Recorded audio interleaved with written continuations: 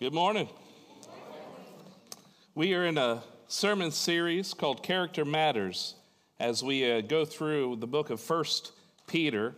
I encourage you to open your Bibles with me if you'd like to 1 Peter chapter 2, where we'll be taking a look at what it means to be kind. So today we'll be in 1 Peter chapter 2. We'll just read the first three verses together, y'all.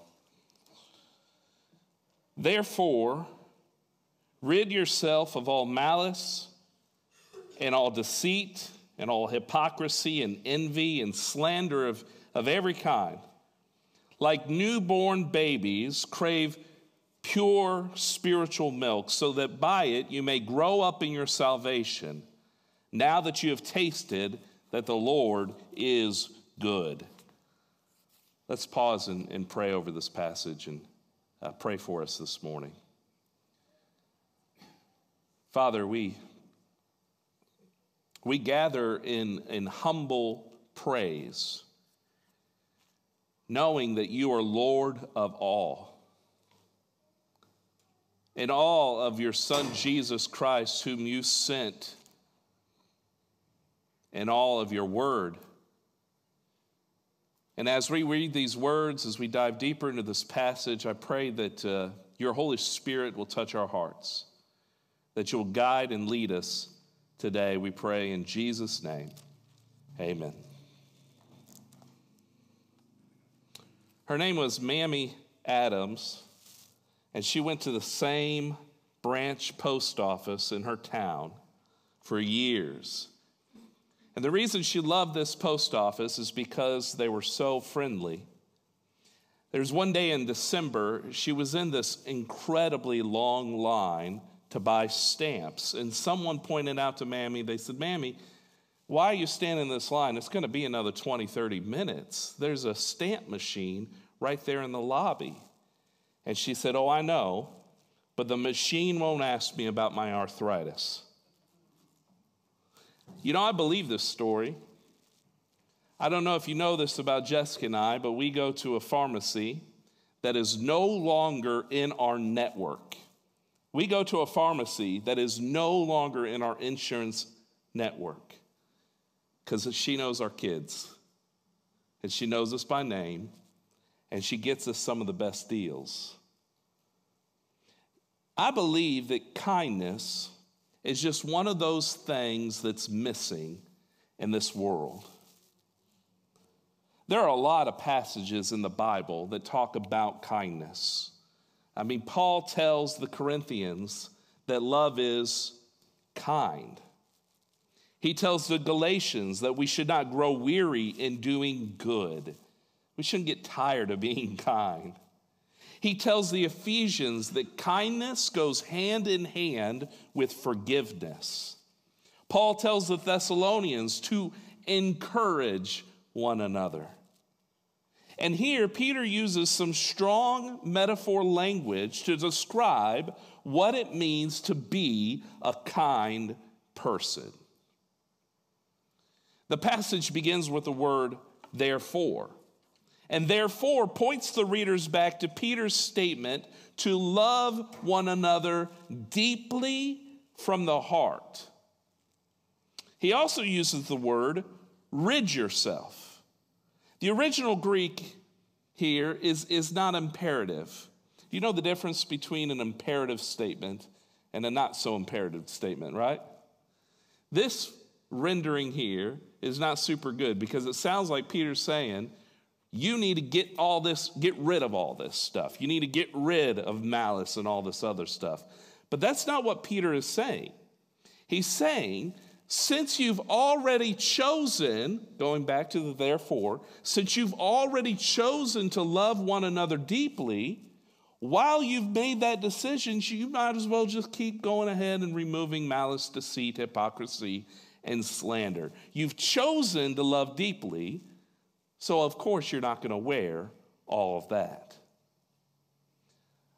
I read Peter's words described in this way. Malice is wicked ill will, hoping for another person to be harmed, Deceit is intentional dishonesty. Hypocrisy is also falseness, holding others to standards we don't live up to for the sake of pride. Envy has been called resentful discontent, focusing our angst on someone who has what we crave. Slander is using false or misleading words to harm another's reputation. None of it is kind. And you can't wear any of it if you've claimed that you're going to love one another deeply. Tuesday, I had Jessica's car for the day so I could get her oil changed. I got home, I guess it was about 4 o'clock that day, and I thought I would just it's the week of her birthday, it's the week of Mother's Day. I thought maybe I could clean out her car a little bit, maybe change the cabin filter and make it look kind of nice. But if you remember Tuesday, it was sunny and 83 degrees. And I didn't change before I began cleaning this car out. I was wearing jeans and a polo, and I can still remember how I felt.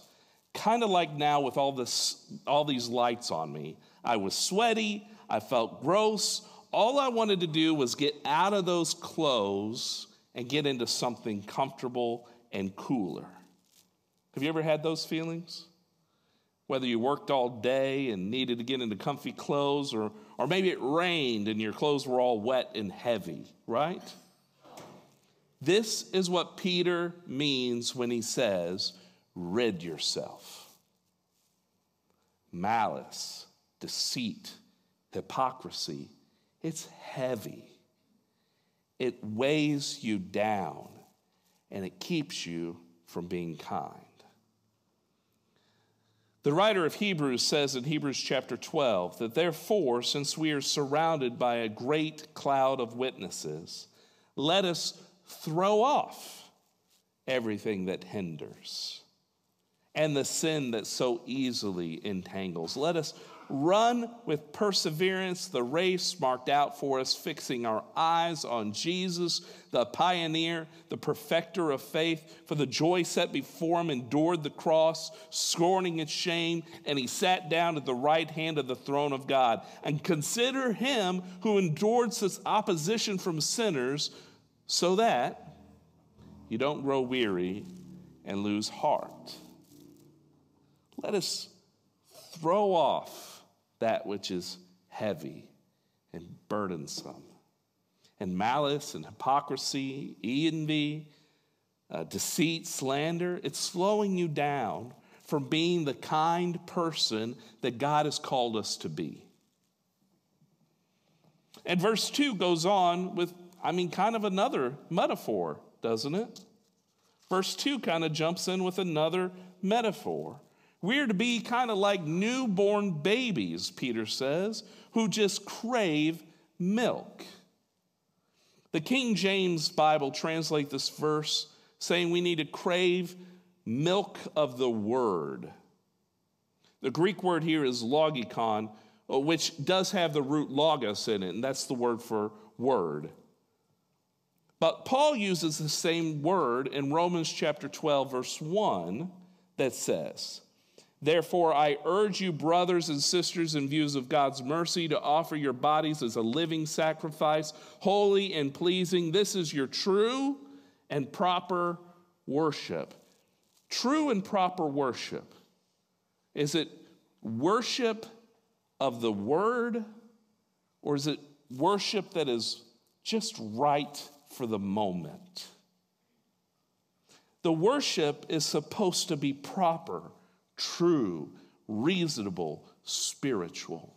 And that's the same word that the writer of Romans uses, that Peter uses here, logikon. The milk that we crave should be right, reasonable, pure, spiritual. In fact, it's the kind of milk that just makes sense. My oldest son is now 13 years old.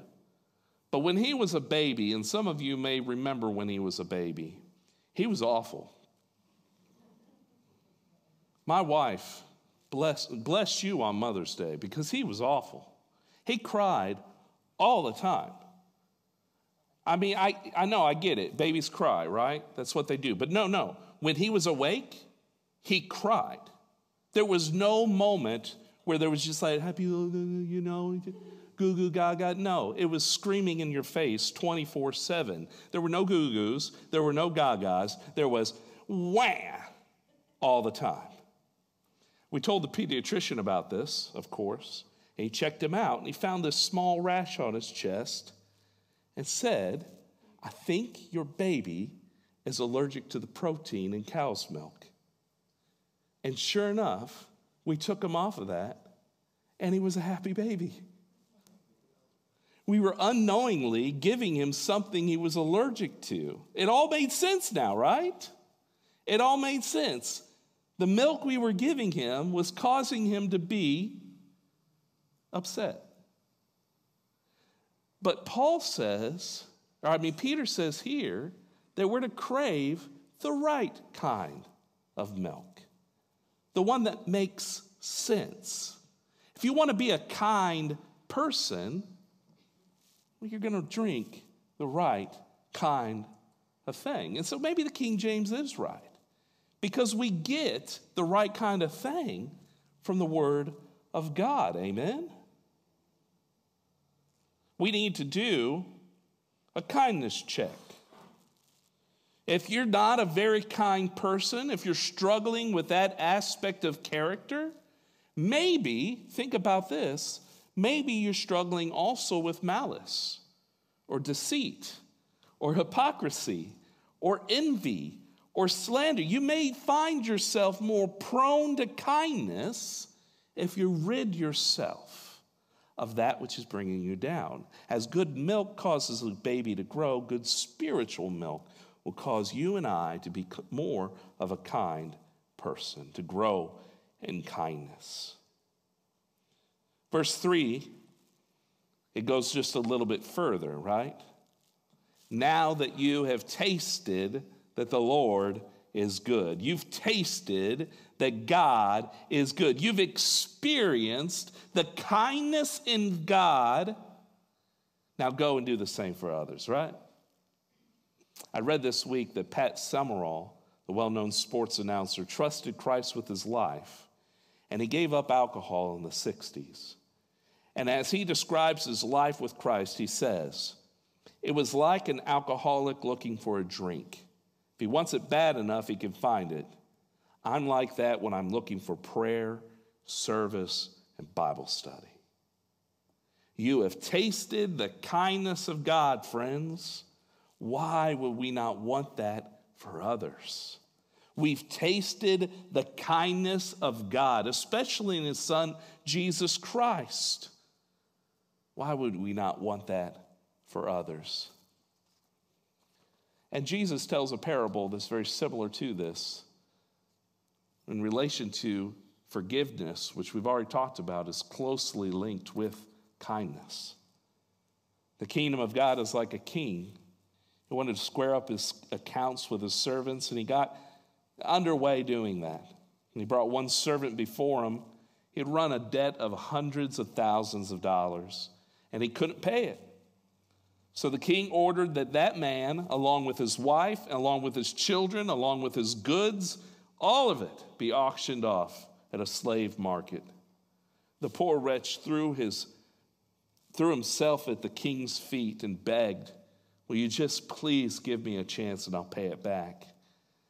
And the king was touched by his plea, and he let him off, erasing his debt. That servant had to have been appreciative, amen? But Jesus said as soon as he left the courthouse,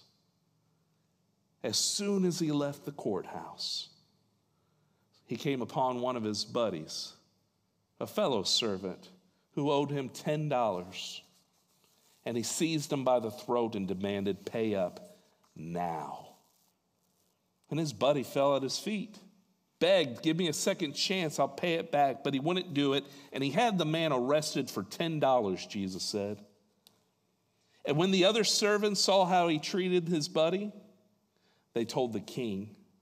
And the king says, "You evil servant, I forgave your entire debt when you begged me for mercy.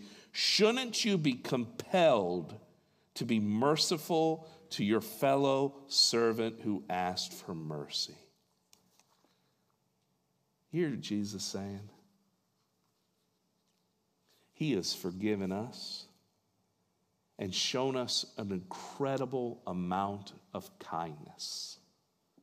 Can we not muster up, now that we have tasted that the Lord is good, can we not muster up enough kindness to show one another?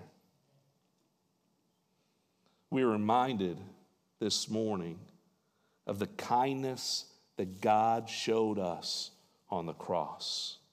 See, from his head, his hands, his feet, sorrow and love, it flowed mingled down. Did e'er such love and sorrow meet, or thorns compose so rich a crown? We sing this morning, celebrating the kindness of God on the cross. May that lead us. May that lead us to be kind. As we sing the song, I'm going to ask that you gather in one of these 3 stations that are set up around the building. If you will take the cup and hold, we'll take it all together. But take some moment as we sing together to reflect on the kindness of God shown in his Son, Jesus Christ. May we taste that kindness and seek to show the same kindness to our neighbors. Pray with me, please. Father, I am grateful for this reminder to be kind. And my prayer is that through this reminder of your Son, Jesus Christ, excuse me, that, Lord, we can reflect that kindness onto others. Lord, allow your Holy Spirit to be poured out on us to make it known what is keeping us from being kind. Lord, if we've got malice, I pray that will be removed. We will remove it. We'll rid it from our life. Pray if we've got envy, that it will be removed from our life. Hypocrisy. Whatever is keeping us from being the kind people you've called us to be, I pray, Lord, that your Holy Spirit will reveal that to us. And we pray all these things in Jesus' name. Amen.